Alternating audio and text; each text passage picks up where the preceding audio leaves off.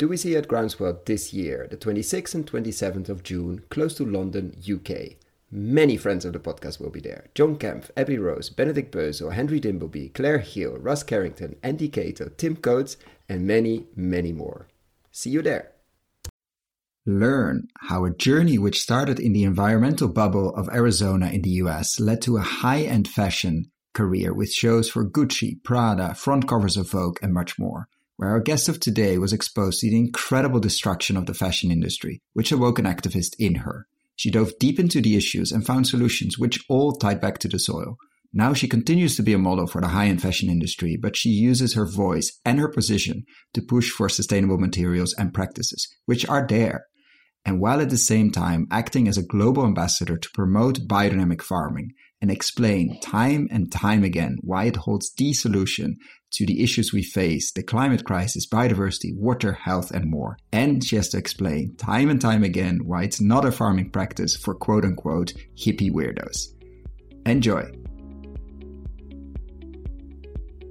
This is the Investing in Regenerative Agriculture and Food podcast, Investing as if the planet mattered, where we talk to the pioneers in the regenerative food and agriculture space to learn more on how to put our money to work to regenerate soil, people, local communities, and ecosystems while making an appropriate and fair return. Why my focus on soil and regeneration? Because so many of the pressing issues we face today have their roots in how we treat our land and our sea, grow our food, what we eat, where and consume. And it's time that we as investors, big and small, and consumers start paying much more attention to the dirt/soil underneath our feet. To make it easy for fans to support our work, we launched our membership community, and so many of you have joined us as a member. Thank you. If our work created value for you, and if you have the means, and only if you have the means, consider joining us. Find out more on gumroad.com/investing-in-regen-ag. That is gumroad.com/investing-in-regen-ag. Or find the link below. So welcome today to a very special interview with the Greenpeace Ocean Ambassador, founder of the charity Dirt, and model and advisory board member of the US Biodynamic Demeter Alliance, and friend of the show, Arizona Muse. Welcome, Arizona. Hello, it's so great to be here. I'm a long-time listener of the show, and it's just such an honor to be chatting with you in officially now. And of course, people can Google you. I will put there's a nice interview with Elle magazine, actually, which I will put in the show notes as well. But just to briefly, also not that briefly if you want to, a bit of your background. How did you roll into modeling, first of all? And then when did this, I would say, sustainability side first started? And then, of course, we'll go into the regenerative biodynamic side. But what started your sustainability journey? Was that one moment? Was that seeing certain things? Was it a gradual story? What was the trigger there to? Because I think you can stay in the fashion industry for a very long time without looking at the sustainability side, but you decided to face it head on, basically. Okay, since you're asking, I'll tell you a bit of my life story. I was born in Arizona, which is where I got the name. My mom is English, and she was pregnant in the desert, in the Sonoran Desert in Tucson, and I think just was overwhelmed by the pregnancy maybe, but also by the beauty of the desert, and decided to name me Arizona.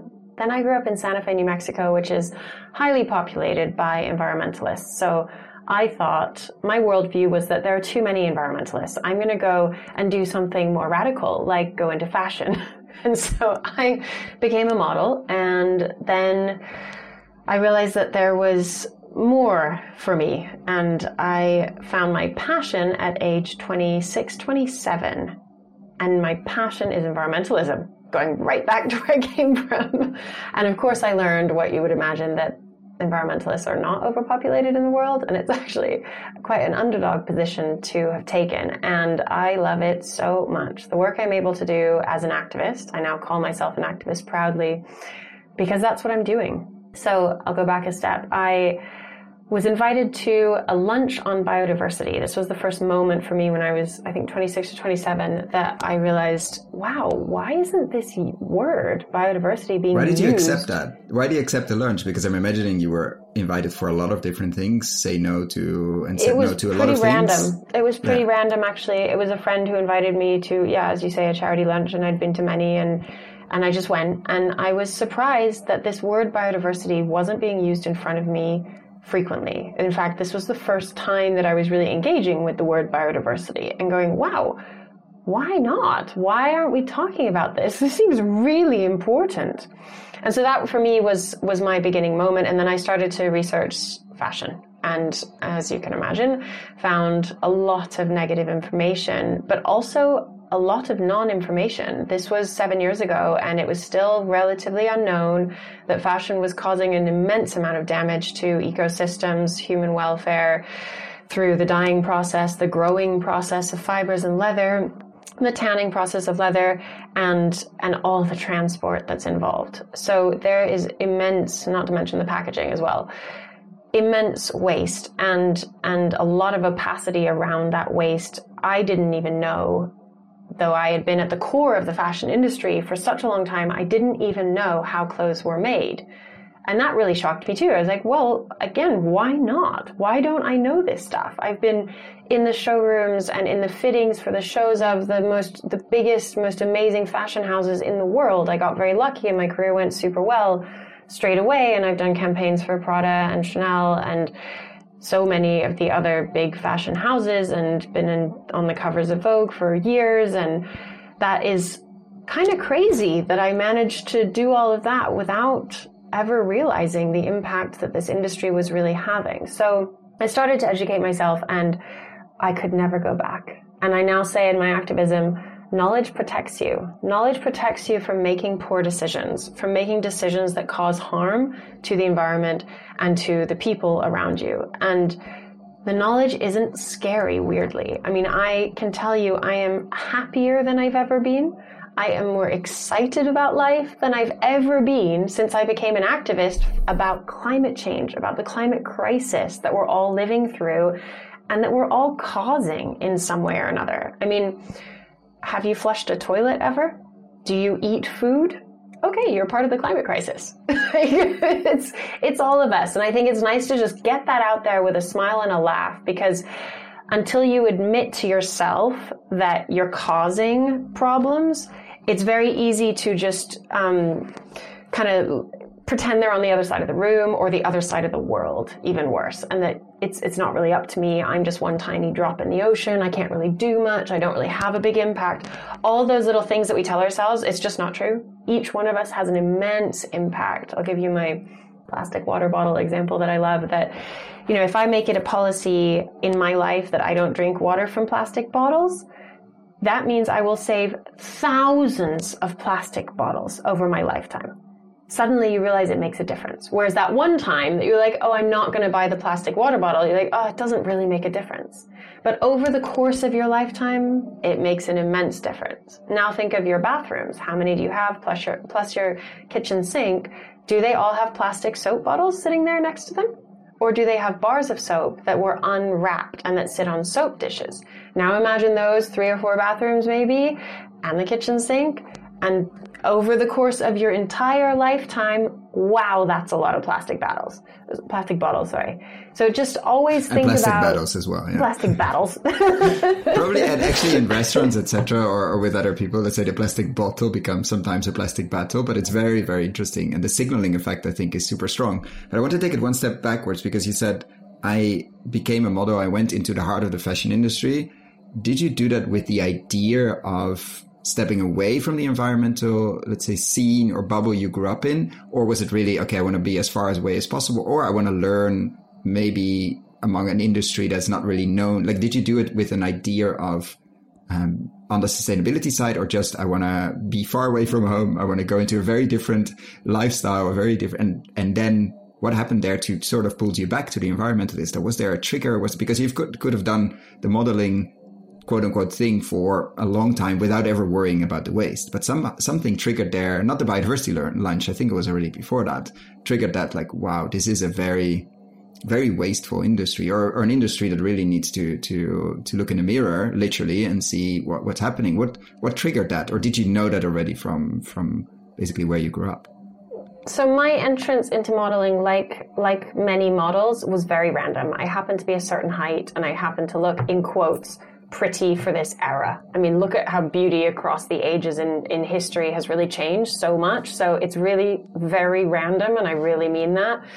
I just happened to be in the right time in the right place. But also, it's caused a lot of problems in my life. So I don't want to say that I'm grateful for some of the things that it brought, but it also brought me down in many, many ways, emotionally, physically. It's not a job that builds people up, and it's not an industry that builds people up, and that can cause a lot of problems. And just my self-esteem was extremely, extremely low, which is contrary to what you might think of a model. Like, I looked at all the pictures of me and just saw the problems and the flaws. I didn't think of myself as being, wow, amazing. Oh, she looks so good. Not at all. So it was causing immense kind of trauma on my mental health and the way I thought of myself, which was paralyzing. So I also feel like this moment where I found this purpose in life was tremendously valuable to me as a person, my growth, my development. It's just, it brought me out of that, which was, and now I can move and I can think and my brain works so much better. And it's really, it's amazing to me to realize that anyone can really find themselves later on. Like I was quite directionless in my 20s and didn't really know, I had absolutely no idea what I wanted to do. And I was in a very high powered career that was taking so much time. I mean, to give one example, in Milan Fashion Week, you have drivers because the public transport isn't great. And my driver drove for 112 hours that week. That means that I was working 112 hours that week because my driver would drive me to all the appointments I had and wait outside while I had the appointment, and then I'd get in the car and drive again.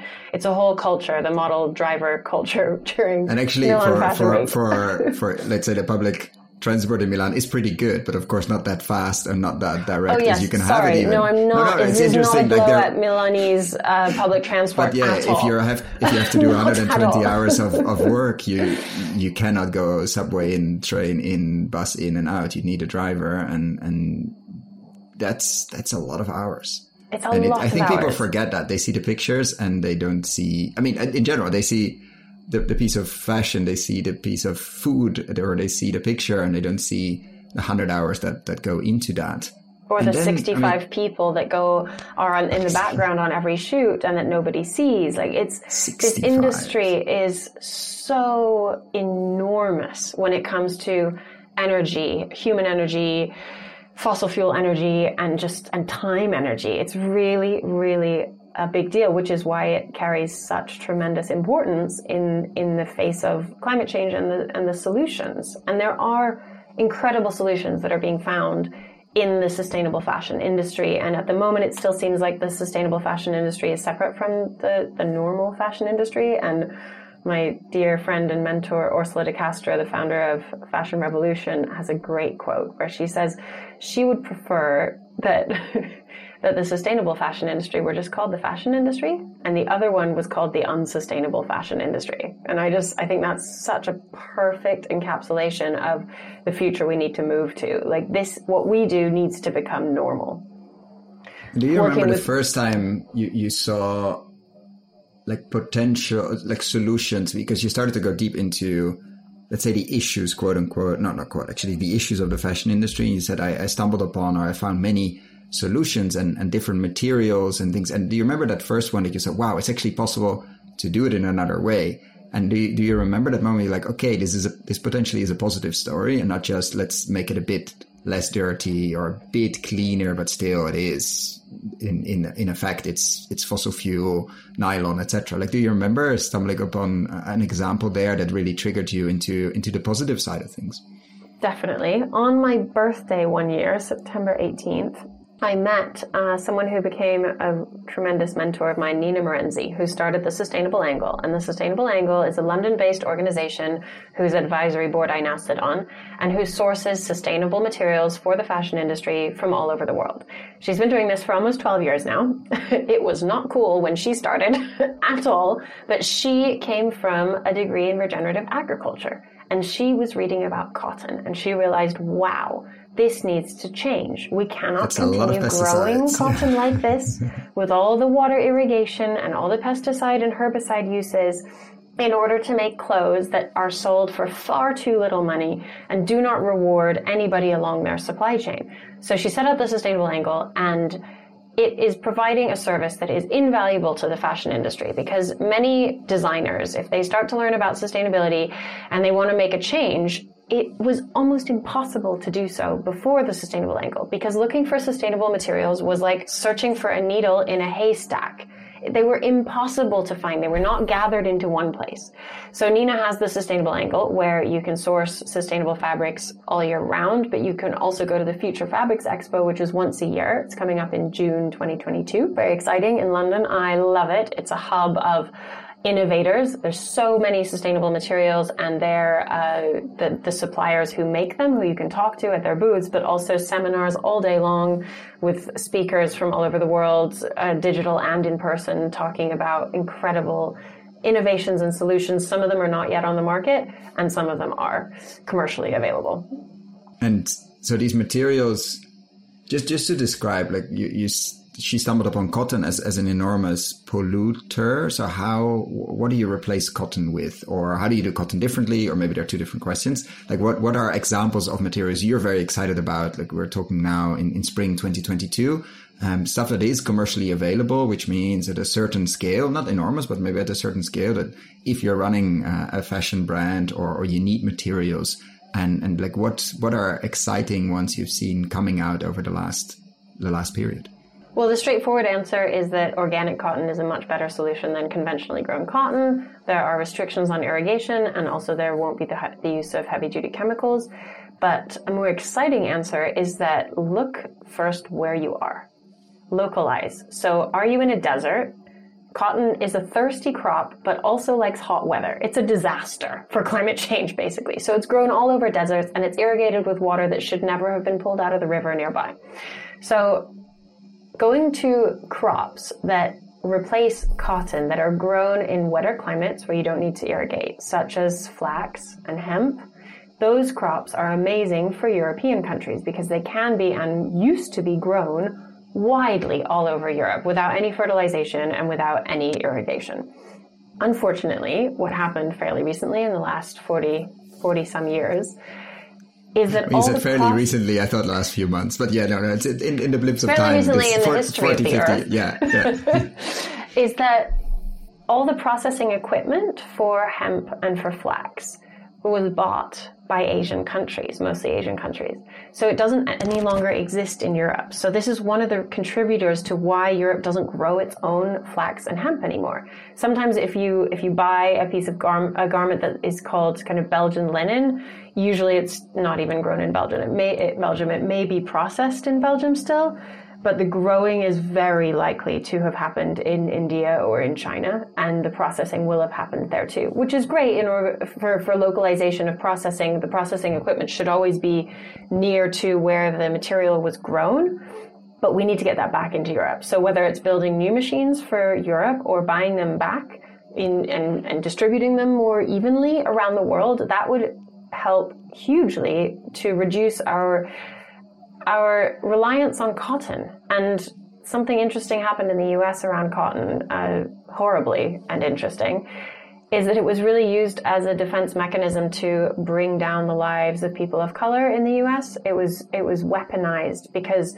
originally in the US, again, hemp and flax were grown widely, and they're very resilient to drought and wetness, and they're just an amazing crop, basically. And the processing can be done locally without any chemicals, and then they were replaced by cotton, which is a hugely vulnerable crop. And so it needs pesticides and herbicides, and it needs different machinery, and it needs irrigation, and it needs lots of tending. It's much more time intensive. So this is historically a really big deal in the social history. The perfect solution for slavery, basically. That's the end. Yeah, if you want to tie people to the land and chemicals to the land, and to keep them in service, it works really well, and it worked really well.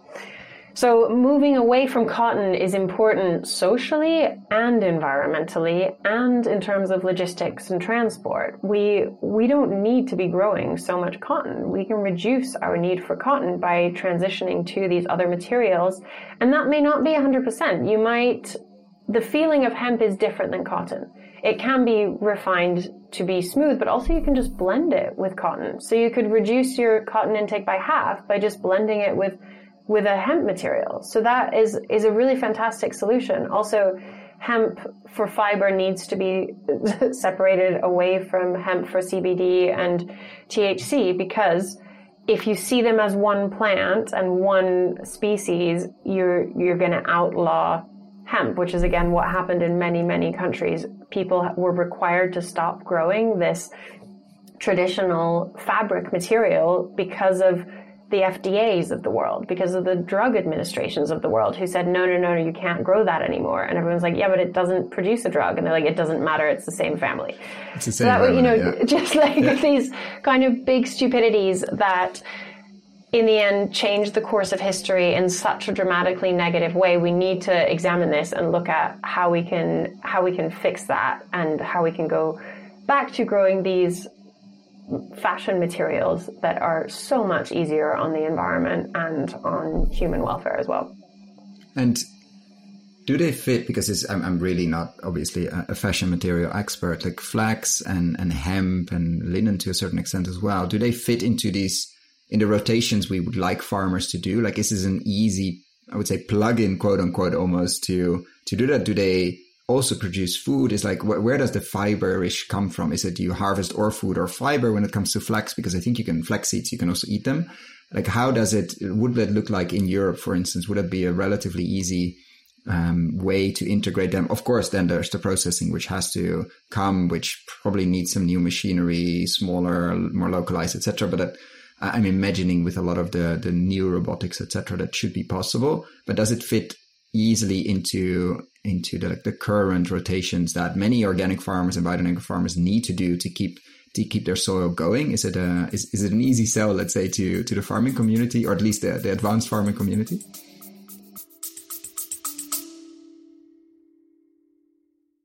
Do you want to learn how to invest, or are you an entrepreneur and want to build companies in the regenerative food and agriculture space? Or do you work in big ag and big food and want to really move the needle? We have developed a new video course for you. Find out more on investinginregenerativeagriculture.com/course or in the show notes description below.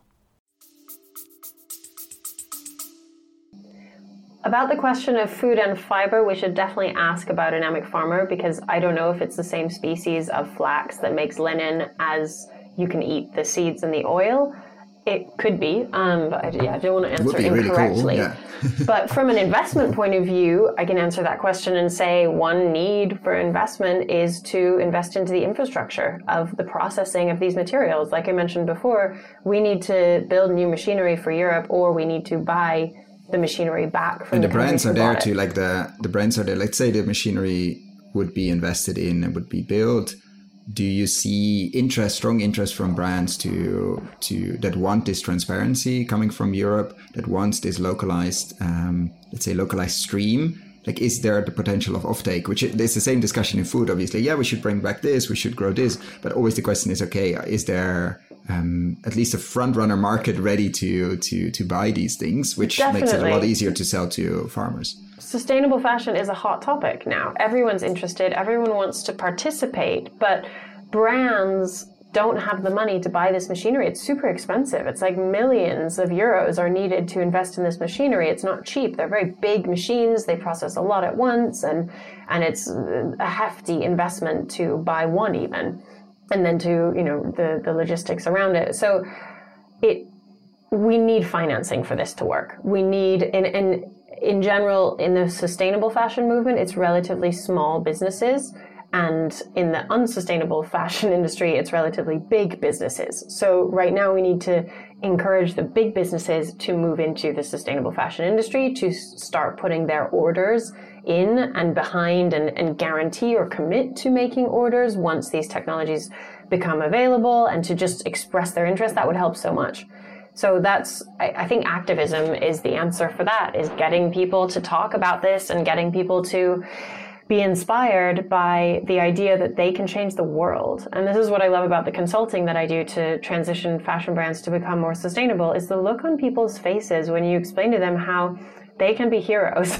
And I mean that. They can literally change the world through their business, but right now they're causing problems with it. So And it's not as difficult. So describe how that works. Like they ask you to become a consultant, or I'm imagining you also give your opinion, let's say unquestioned or unasked when you're in these meetings. You say, did you know that you could become a hero? Or how do you approach that when you are, let's say, in a boardroom of a large, semi-large fashion brand? Well, I definitely start chatting about it on photo shoots all the time. And it's a question I get asked a lot, actually. Like, how do I feel and how do I reconcile working with brands who are causing damage, who are not sustainable, working with them as a model, with my activism? And at the moment, I still feel like it's necessary to take modeling work with brands who are not sustainable, because it gives me an access point that I would never have otherwise. I mean, it's incredible to walk into a shoot and be with head designers and CEOs and chat all day, chit chat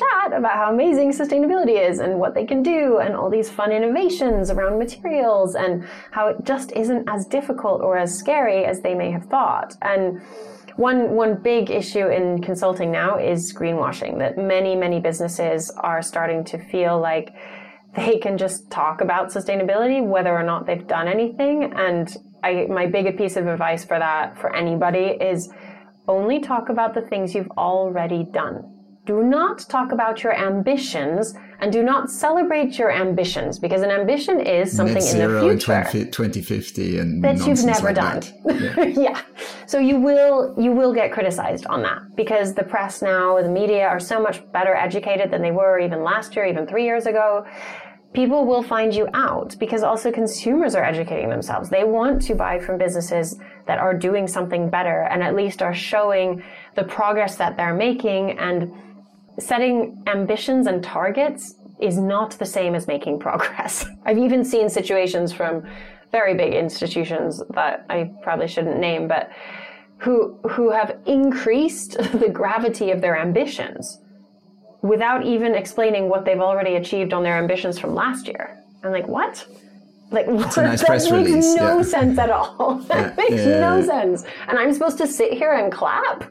Like, that's not okay. That is not progress. So yeah, greenwashing, I think that's the biggest solution, is just don't talk about anything that you haven't done yet. And has it shifted, like in food, you see that, let's say, the smaller or medium-sized companies, we just had an interview, it might be out already when this will air, with Grounded, with Gijs Boers, and on really regeneratively grown or used regenerative practices, pepper and other spices and tea, etc., from sub-Saharan Africa. And they supply to a lot of brands in Europe, that they see these middle-sized brands that really want transparency, want this good story, but also want certain quality and certain size, because they're not tiny startup. They're not an enormous Unilever, but they're sort of in the middle. And they seem to really be taking off. They're growing fast. The consumer is really embracing, the front runner consumer obviously is embracing these brands. Is that happening as well in the fashion side, like that the consumer starts to, and does the big brands start to worry because they're actually starting to choose other things? Do you see that as been, is the pace increasing? Because of course the small ones were always there, but are they starting to become slightly a bigger force in the space and thus more serious? Or are we not there yet on this sort of almost tipping point, I would say? So what seems to be happening in fashion is that when these bigger businesses get involved, they usually want to do a capsule collection with sustainable materials, which is kind of annoying, if I may say so myself. It's like, which means they do one collection with materials, but they leave it out. They do one tiny collection. It's not even their main collection or their whole season. They just do 6 pieces with one sustainable material, and then they get to enjoy the PR off of that. And it's just not real, it's not truthful, and it's not honest. So I don't suggest that brands do this. It's more impactful to say, if you're a big brand, just change your lining material. Make sure that you're sourcing organic lining for your entire collection. What is lining for every garment? Fashion dummy that's listening. Yeah. I used to think that a coat, say, is made of wool. Okay, done. No, not at all. A coat is made of a wool outer. It has plastic buttons. It has a lining made of probably lyocell or silk if it's expensive. It has fusing to keep the lining together with the outer material. It has shoulder pads. It may have a zip as well. It may have come in a carrier bag made out of a synthetic polyester. Like, wow, so many materials. So imagine an entire collection of a really big business. They've used a lining, a fashion business. They've used a lining material, which is usually made from trees or from cotton. Trees would be lyocell, or a sustainable version is tencel. And they buy that one material in huge quantities because they're going to line their whole collection with it. So that makes an impact. When you change, so that's the entry point, you would say. Okay, the lowest I would say that's fruit. The best one. Take your biggest spend as a fashion brand, whatever material that is, your highest quantity order, and change that. You won't get the biggest PR impact though, because who wants to tell a story about all this lining that's sustainable? Like, I get it from a PR point of view, it's not as valuable, but it's truthful and it's honest, and that's you making the biggest deal, which I would argue that consumers now do want to hear stories like that. That's actually a more interesting story because it educates as well. It doesn't misguide the consumer. Another story that I wanted to tell off the back of this question is about how these businesses that are larger can start to really truly support their supply chain and the farmers down at the bottom end of their supply chain. Bottom not being derogatory at all, but bottom being baseline, like at the beginning of the story where the materials were grown. Build relationships with them that go beyond just visiting the farm. Like this I've heard from farmers a lot, especially I'm thinking particularly of an amazing farm in the US that is 10,000 acres in northern Montana on the border of Canada. It's incredible what they're doing. They are really working at the cusp of, at the height of regenerative agriculture. They want to transition into biodynamics. They're working with a lot of biodynamic methods already. So they are finding that the businesses that source their crops are really interested in the ways that they're growing. They even want to come and visit the farm and make sure that they're really growing them in these regenerative ways. But they don't want to make any different a commitment to this farm than they would any other normal supplier. So in fact, what they're doing is taking a lot of time away from the team when they come and visit. They're not paying for those visits. They're not adding value to the farm by visiting. And they're not making commitments that are regenerative in the economic side of things. Meaning that they're not taking advantage of pictures and that's it. Yeah.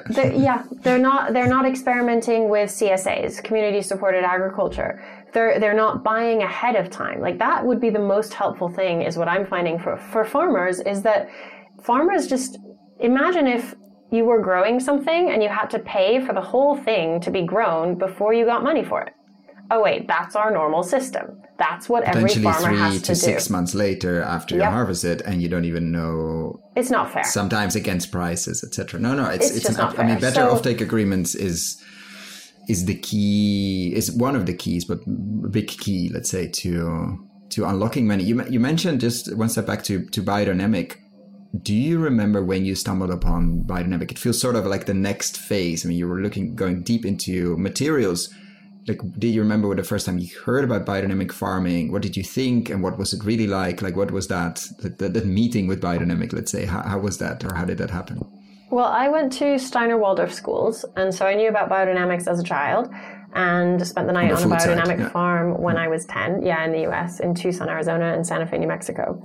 And so I knew about biodynamics my whole life and always thought it was great, and then forgot about it when I went into fashion. And then when I started my sustainability journey, my mom reminded me. I was learning that everything that in fashion, all this information that I was gathering kept leading me back to soil. It's all grown for us in soil. So my mom at this point said, oh, why don't you go and spend some time on a biodynamic farm? Remember those? And so I started to do just that. And that was when I fell in love with biodynamics, realized it was a climate solution, and started DIRT, this charity that I now run, which is aiming or is there to support soil regeneration globally. And the way that we do that is by supporting biodynamic farming initiatives all over the world, very global, and creating demand for biodynamic produce, raising awareness about what biodynamics is, because there are so many confusions around what biodynamics is. I mean, let's unpack. So what would you, I would love to hear some of those stories, but let's start with, for anybody that doesn't know, I'll put some links in the show notes below. How would you describe biodynamic farming for let's say on a photo shoot, you're being asked by the CEO, okay, I heard about this biodynamic farming. What would you tell him or her? Unfortunately, usually him, what this type of farming or what this approach almost to life actually is. What is it to you, and how do you describe this normally to somebody that really doesn't know anything about this type of agriculture or agriculture in general? So biodynamic farming is one type of agriculture that can be used in any setting on land. It doesn't have to be to grow crops. It can be used to afforest an area. It can be used in ecosystem regeneration. It can be used to repair a mining scar. Biodynamic farming is a richly nutritious way to farm soil. It centers around composting, and you need animal manure in order to build the most robust compost, which feeds the microlife under soil. What's special about biodynamics that goes beyond its techniques, and it could be said that biodynamics is an umbrella of regenerative agriculture, and you can use all the regenerative techniques like agroforestry or rotational grazing, mobile grazing underneath that umbrella. But what is different about biodynamics is the preparations. And the preparations are 9 liquid tinctures that are made on the farm and sprayed across the farm for very specific uses. One is sprayed on compost, 6 of them are sprayed on compost, one is sprayed on soil, one is sprayed on the leaves of the trees before they bud, things like that, like super specific applications. And they're all made of ingredients from mineral, from plant, and from animals, and with very specific recipes at very specific times of year. And this is the practice behind biodynamics. And you, at the end of the time of the making of the preparations, you might bury them for 6 months and then dig them up, and you've got this incredible rich humus that is just turbocharged microlife for soil and for fertility and for biodiversity. And what biodynamics sees is that why biodynamics makes these preparations is for the life within plants. Because look at a plant, it's green, it's growing, you can sometimes even eat it, you can smell it.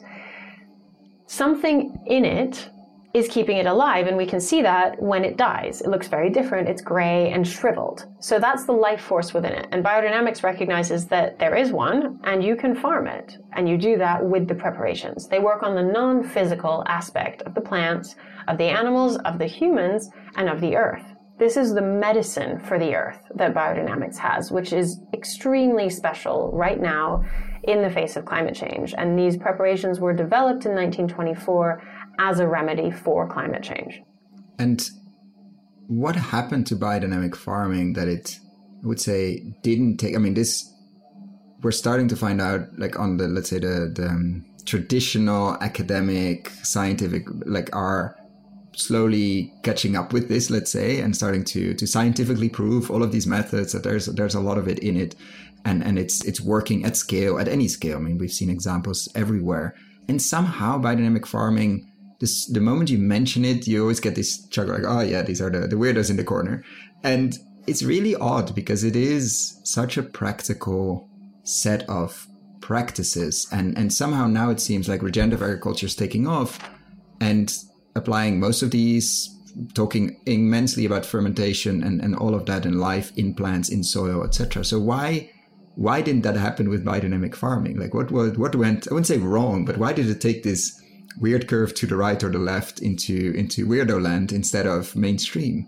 Do you have an idea? Because you've studied this, you've looked deep into this, and why did that turn happen? I definitely don't have the complete answer for that question, but I can ponder it for a while. It's nearly 100 years old. It's 98 years old right now. And organic agriculture came out of biodynamic agriculture, and that's often misunderstood. It's kind of talked about that biodynamic agriculture builds on organic agriculture, but actually organic came out of biodynamics and was a simplification of biodynamics that served a purpose and has been amazing in marketing and changing the way we think about mostly food, not fashion as much.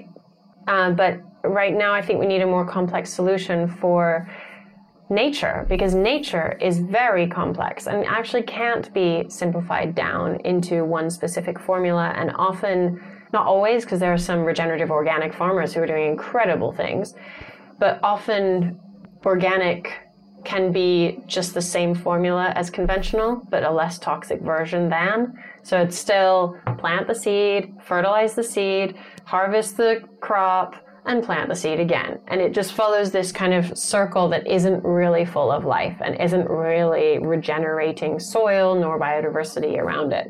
But to go back to your question, I think that the people who are attracted to biodynamics are wonderfully humble and don't value shouting about the amazing things that they're doing. And so that has naturally meant that the movement remains smaller and quite internally facing, which is quite a beautiful thing when you think about it. No one's showing off. Everyone's just doing their good work, and it's amazing. So I invite everyone to get into biodynamics, go and learn about it, go and visit a biodynamic farm if they want you to visit, obviously. Be respectful. Yeah, Farmers don't always want.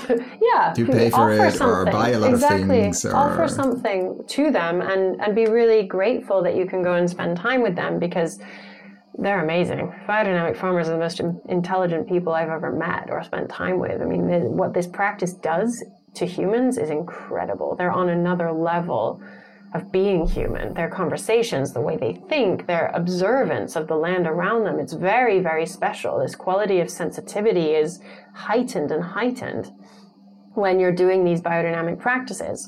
What is very unique about it as well is that it is certified in many places. Like, there is a certification, there is a certain standard that you have to, like, before you can call yourself obviously biodynamically certified. Like, how did that happen? And do you think it avoided the pitfalls of organic, which with the certification that they asked the government to come in the US specifically, but in other places as well, to certify it, and that led to, of course, a boom in organic, but also, let's say, the loss of the original principles, and like you said, it's just a less toxic version. In many cases, some cases it isn't. In many cases, it's very large scale, relatively extractive, large plowing machines, etc. It's not viewing the farm as a holistic entity or an holistic organism. Do you think that biodynamic certification has avoided that pitfall?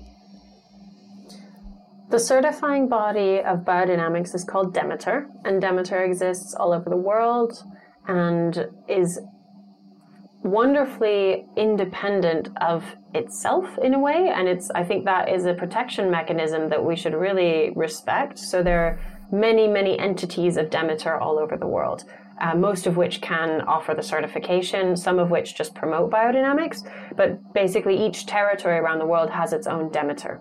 And that means that communication around the world can sometimes be a challenge to make it all the same, but it also, again, as I said, it protects from this unification, this like centralization that can often lead to lower quality everything. So I really respect this about the biodynamic movement, that they have maintained this autonomy in different regions, understanding that different regions have different needs. Nevertheless, the standard of the certification is equally as high everywhere in the world. And what would you tell to investors? Imagine we're in a large theater. We do this in person, and the room is full of, or the audience is full of investors that are curious, obviously, because otherwise they wouldn't have come. We're talking about soil, we're talking about life, we're talking about really good food and fibers and materials. What would you tell them when they walk out? Obviously, we're not giving investment advice, but when they walk out of that theater tonight after what should they do the next day? Should they visit that farm? Should they search for? Where would you send them to learn more and to start getting active? Not maybe immediately buying a few million euros worth of flax processing machinery, but where would you send them to learn more? Where we definitely need more, let's say, investment resources in this space? Is it to grow the farms? Is it to grow the processing? Where would you send them to start getting to work? Well, there's something very interesting happening with Demeter and with biodynamics globally, which is that this is a certified, meaning all these farms are of a similar caliber all over the world. So think about carbon crediting and how that voluntary carbon market right now is I guess we could say mess sometimes. I was going to say the same, yeah. You were, okay, good. Understatement, but it's a bit messy, yeah. It's all over the place. Let's put it that way kindly. It's all over the place because it's new, and there are many conflicting views about it. First of all, I'd like to highlight the indigenous point of view, or many indigenous points of view is that the carbon market itself is deeply flawed because it's capitalistic. So when you put a value on something that is of nature, you are undermining its intrinsic value without its monetary value, and that can be really dangerous. And let's listen to indigenous peoples, because they are the wisdom holders. They have been protecting our earth forever, and a lot of different groups of people have constantly trampled on their teachings, ways, knowledge, and themselves, their cultures. So that's just a caveat that I want to share that opinion, that we need to take that into account as we look at the carbon market and the nature market. And biodynamics has a unique opportunity to be able to look at and consider its nature value, because biodynamic farmers are offering so many services to the public good. So many. And it's not, but they only get paid for their crops. And that is something that is just really mind-boggling me right now, and how I want to find a solution for this.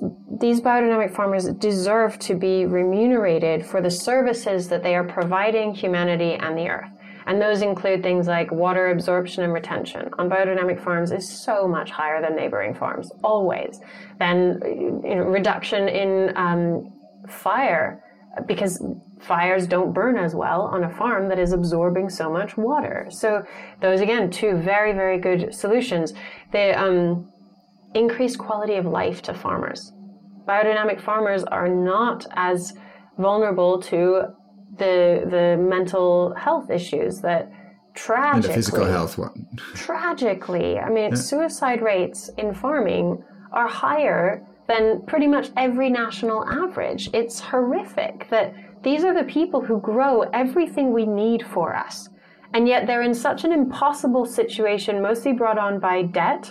And the debt cycle comes from the purchasing of chemicals and genetically modified seed and heavy-duty machinery, that they do feel so unwell and so pressurized that they're actually willing to take their life. I mean, it's just, this is so not okay. And as a society, we need to figure out a solution where we can start supporting farmers in a way that actually makes them feel good about their lives because of the services that they're providing. So to carry on with the list of the services that biodynamic farmers are providing, increased biodiversity on the farm, and also farms act as a safe haven for endangered species because they can come and live on that farm without the spraying of chemicals, for instance. The list goes on and on. I've been able to find about 10 or 15 incredible services that farmers could be paid for. So I'm thinking about earth assets rather than carbon credits, because the mainstream climate narrative, you may have noticed, is in a bit of a carbon tunnel.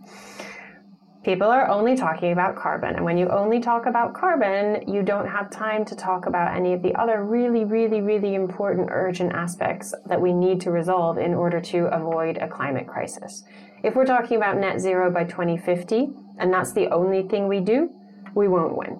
Even if we sequestered all the extra atmospheric carbon tomorrow, we would still be in climate change, because it is not only a carbon problem. It's also a pollution problem. It's also an ocean acidification problem.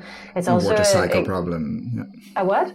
A water cycle problem. And there are people that argue... No, yes, that's it's also a motorcycle problem too. But not the biggest one. I mean, you can do some meditation on that on the Motorcycle Diaries. But I think there are people arguing even that the carbon is a symptom of a broken water cycle, of our land being not full of life and thus full of water. And we should focus. Walter Jenner, I will put a link below, we interviewed him, makes a very strong point of most of the heating comes from a broken water cycle, not from carbon. Doesn't mean we shouldn't worry about carbon, but it is a very small piece, or it's a piece of a much bigger puzzle. Yeah. But then how do we compensate for that without becoming the issue again of a capitalistic system, or the issue again of what we've done so many times with indigenous peoples, etc., that we, as soon as we put a price on it, let's say we also argue that if this forest is worth $1 billion, which Charles Eisenstein just brought up in a previous interview, which should be out now, otherwise we'll link it below.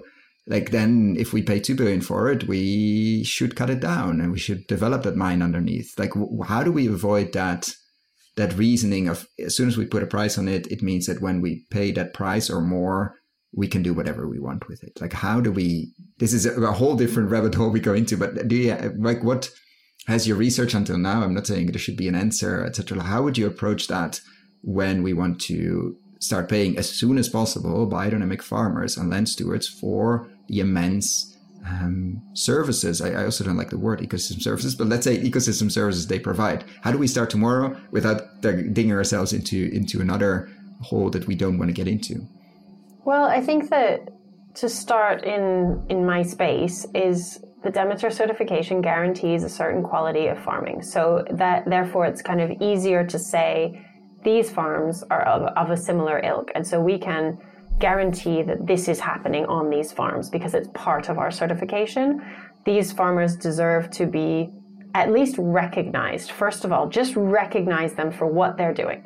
Then a later stage would be to actually pay them for what they're doing, and maybe that needs to come out of subsidies. Maybe taxpayer money could go there. I mean, I would feel amazing if I knew that my taxpayer money were going to ecosystem services that support farmers to grow richly nutritious food as a byproduct.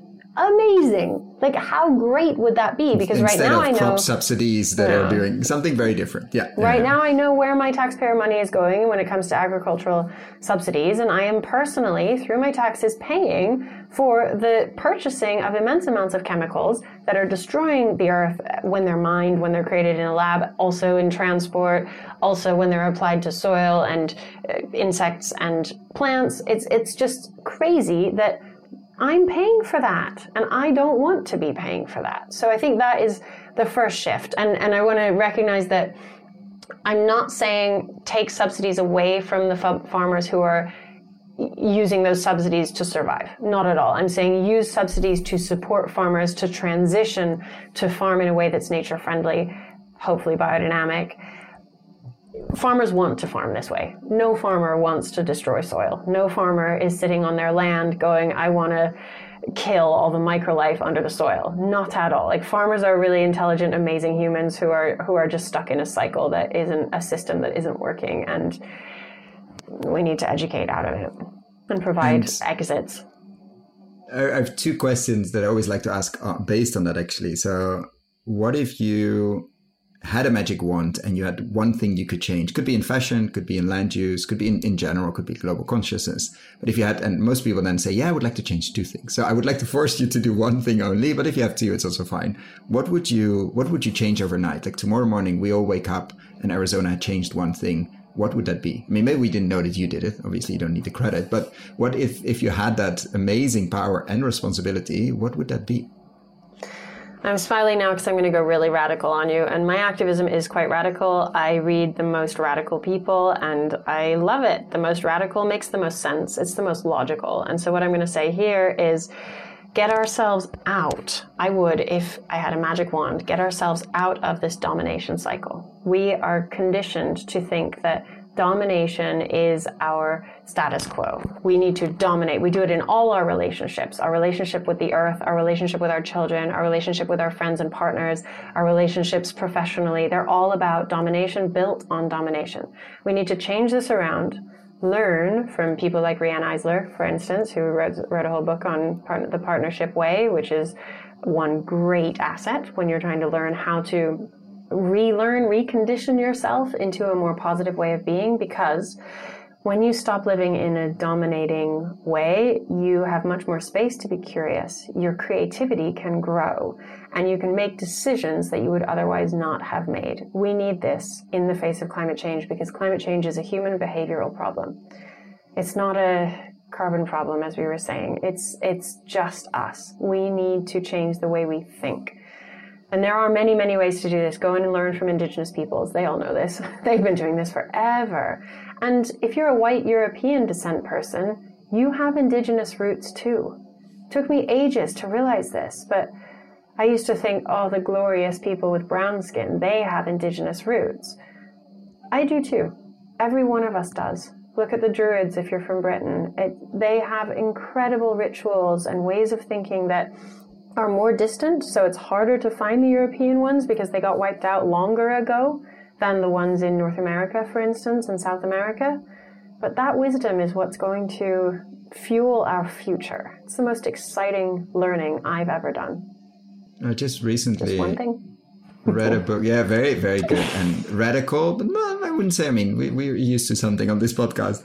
And I will definitely link the books of Rian below as well. And I read a book. I'm going to remember the title probably, Talking for the Trees, I think, or To Speak for the Trees, on someone in Ireland that was the last one that got the traditional knowledge. Like she was specifically picked by the community that when the last standing forest in Ireland, which there are not many anymore, and especially now, and she was trained in everything. Like she was trained, she got all the full, as we would say now, download, but of course then back in the day she didn't. And she went into academia, and slowly but surely in the US, she basically scientifically proved all the things she learned already when she was a teenager, which is it's a fascinating short book. I'll put the title below in the show notes as well. And it's really interesting that because we need those bridges between, and she was very, very lucky, and we are lucky because she wrote it down. And some things are because she mentioned a lot of the trees at the end, and a lot of the recipes, a lot of the healing, we don't know anymore because it got lost with the Celts, I think. But there are still bridges back to that. Of course, it's longer ago than we would like to.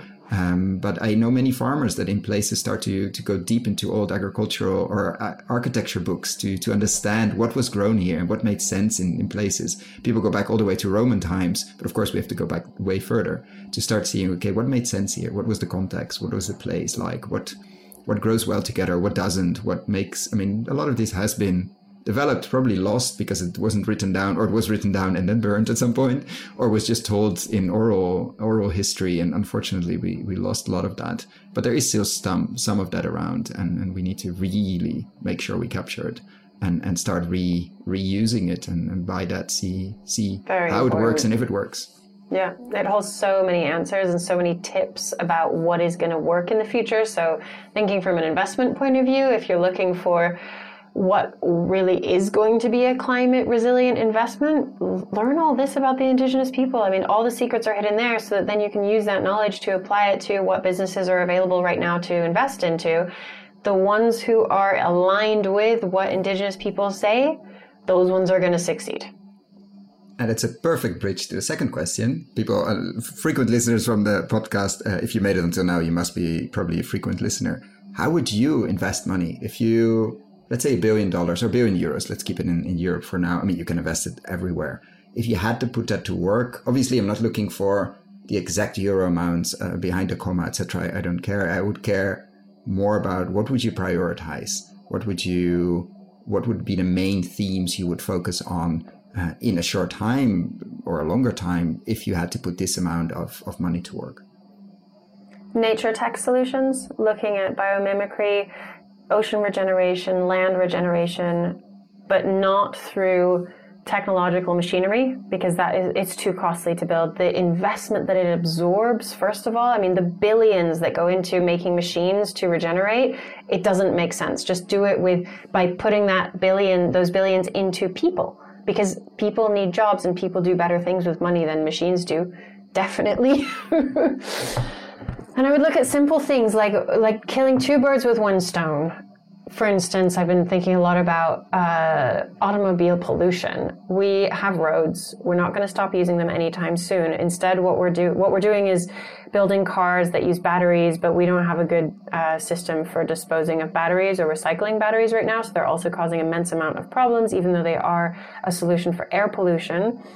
But what about just planting greenery on the edge of every single road to absorb a lot of the pollution so that it doesn't get into our lungs, so that it doesn't get into our farms, because so many farms are on the roadside. And what is that doing with the diesel particulate matter in the air? It's getting on our food. That's not okay. It's getting into our soil. Also, one of the biggest plastic pollutions is tires as they drive on the road and disintegrate. And that's all going by the roadside. So we need a buffer on the side of every single road, and that should be a prioritization from municipalities. Get a buffer on every road legally and plant it with native species of plants, have it tended to by local communities, make it a community event. I think making everything we do into a community event can really increase the power of it. It's free marketing, but also it brings people together and makes people happier. And when you go to I don't know if you go to like let's say agroecology or regenerative agriculture, even biodynamic. Actually, when you go to biodynamic conferences, where are you contrarian? Where in your group, in your bubble, let's say, no, bubble is a bad word, in a positive sense, where do you think differently? This is definitely a question inspired by John Kempf. Like, what do you believe to be true about biodynamic farming that others don't? And what do you, others in your own scene, because I'm curious where you think differently. What's the where you stand out when you go to these kind of meetings? I found that I think of biodynamics at scale. I think of biodynamics covering all the terrestrial land that humans manage. And I think that the biodynamic movement hasn't been thinking so big like that. And I hope that that's going to happen. And I know there are many, I'm not saying I'm the only person thinking about that, and I'm not trying to toot my own horn at all, but I have received feedback from people in the biodynamic movement saying, oh wow, I wasn't thinking of it as such a big scale solution. And so I'd like to run with that and keep going, because it is an incredible climate solution with so many opportunities. Why do you think that is? Why hasn't been, I'm not saying you're the first one or the only one like you mentioned, but few, let's say, talking about, okay, how do we do a region, a country, an island, a bioregion, a landscape in these agroecology, life-focused, holistic view, biodynamic farming? Like what has been holding back? I see that in regen in general as well. Like we're very much focused on the farm level. And then sort of what happens beyond the farm gate is like, yeah, but if your whole landscape is moving backwards, it would be nice if it moves forward. It makes your life a lot easier, because if your neighbor isn't spraying like crazy or has been polluting the river, I mean, you are all in the same system. So I would imagine there's a lot of work going into landscape scale regeneration, and there's surprisingly not so much happening there. What has been holding back the biodynamic movement to think at scale? Because it is, I mean, I will link below the interview we did with La Viala in Tuscany. It's more than 1,200 hectares under management, plus a lot more forestry. Like, scale is definitely there. Maybe not so known, but it's there. Like, what has been holding back the rest of the movement there to start thinking or dreaming maybe about scale? I wonder if it's because farmers are so busy. They're so busy managing the amount of work and the amount of land that they have. Maybe it takes non-farmers coming into this space and going, how can we think big? What can I do to help you expand? Which is the question that I ask every biodynamic farmer I meet. How can I support the amazing work that you're already doing so that this can become one of the most important climate solutions out there? And maybe it takes that. And to wrap up, I mean, I usually ask a final question and then it's never the final question, but what are you busy with this? Like, what are you excited about, let's say, over the next months as we're going into summer 2022, depending obviously when you're listening to this, but we're talking spring, early spring, depending where you are. Let's say spring 2022 on the Northern Hemisphere, which I learned lately actually that according to indigenous peoples, usually the north was down and the south was up, which is very interesting from our perspective, but let's park that for a second. What are you excited about for this summer? In terms of your work, on your activism, on, let's say, the most radical stuff, what we should look out for from you and your team? In terms of what I'm learning about that I'm most excited is I've gotten into the divine feminine. I feel like that's the next step, and it's the one after the domination stuff. It's incredible. When you learn about I'll just leave it there. It's incredible. Go and look at divine feminine stuff. Mary Magdalene, Hildegard, all of these stories and legends and the way modern people are thinking about it now, academics as well as citizens. It's really adding a lot to the way I think. Then also I'm really excited about COP27, which is coming up in November, and the preparation I'm doing for that with DIRT and other organizations, the Biodynamic Association in Egypt, because COP27 is in Egypt, and also other organizations that we may be partnering with to raise awareness about biodynamics. Excited about my consulting, helping more businesses to transition. I'm also have been wanting to for ages, and it looks like it's finally happening, getting into the investment world. I've been having my eye on so many businesses for the last 7 years of my activism and watching them all become successful. And the ones that I thought were going to become successful did, and the ones that I thought, that's not really a good idea, didn't become successful. So you have a good I'm eye. kind of honing in on how to choose businesses that are going to succeed. And I'm really excited about becoming a bigger part of the investing space through conversations that I'm having that are kind of too fledgling to talk about now, but really excited there will be a next about podcast. how they will develop. Yeah, because I love the regenerative space, and it turns out I have a relatively good barometer for what is going to work and what isn't. And I think that's because I'm working as much as I can to take my ego out of it. This isn't about me. I'm doing this work because I love it. I'm enriched on a daily basis by the learning that I do on a daily basis to educate myself about the climate crisis, about the earth, about human behaviors, about all of these things that intertwine and interlock. And I think I can see from a really clear point of view because of that. I'm not in it to win it in a way. I'm just in it to support because the win is already there every minute that I spend of my time doing this. And speaking of time, at the moment I don't pay myself at Dirt, and I work 45 to 55 hours a week on it. And it's amazing to be able to do that. And I feel so grateful and lucky that my modeling career is allowing me to do that. And I understand that most people do not have that privilege, and I don't take it lightly at all. But it's amazing to participate in the gift economy like this, to be giving my time for an organization that really needs it, because Dirt's fledgling, and it wouldn't be the same if it needed to pay a CEO right now, which at some point I will need to do that. I will replace some of what I'm doing or all of what I'm doing with somebody else who's probably going to be way more skilled than I am in some things. But at the moment, it's necessary that I'm able to do this, and I love it. I don't think there's a better way to end this conversation. We'll definitely follow up on a lot of this work on the investment side, on COP and all of that. I hope it's not the last time we had you on the podcast, and I want to definitely thank you so much for your work and for coming on here to share and to discuss about the funny parts, the potential, the huge opportunities, the barriers of biodynamic farming and actually fashion. We learned a lot, I think, in these episodes. We very rarely talk about fashion, which is and fibers, which is such an enormous industry we sort of keep in the corner. So thank you so much for what you're doing and for coming on here to share, and hope to see you soon.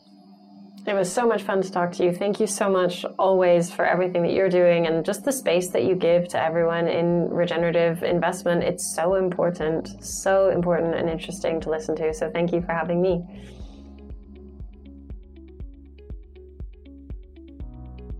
Thank you so much for listening all the way till the end. For the show notes and links discussed, check out our website, investinginregenerativeagriculture.com/post.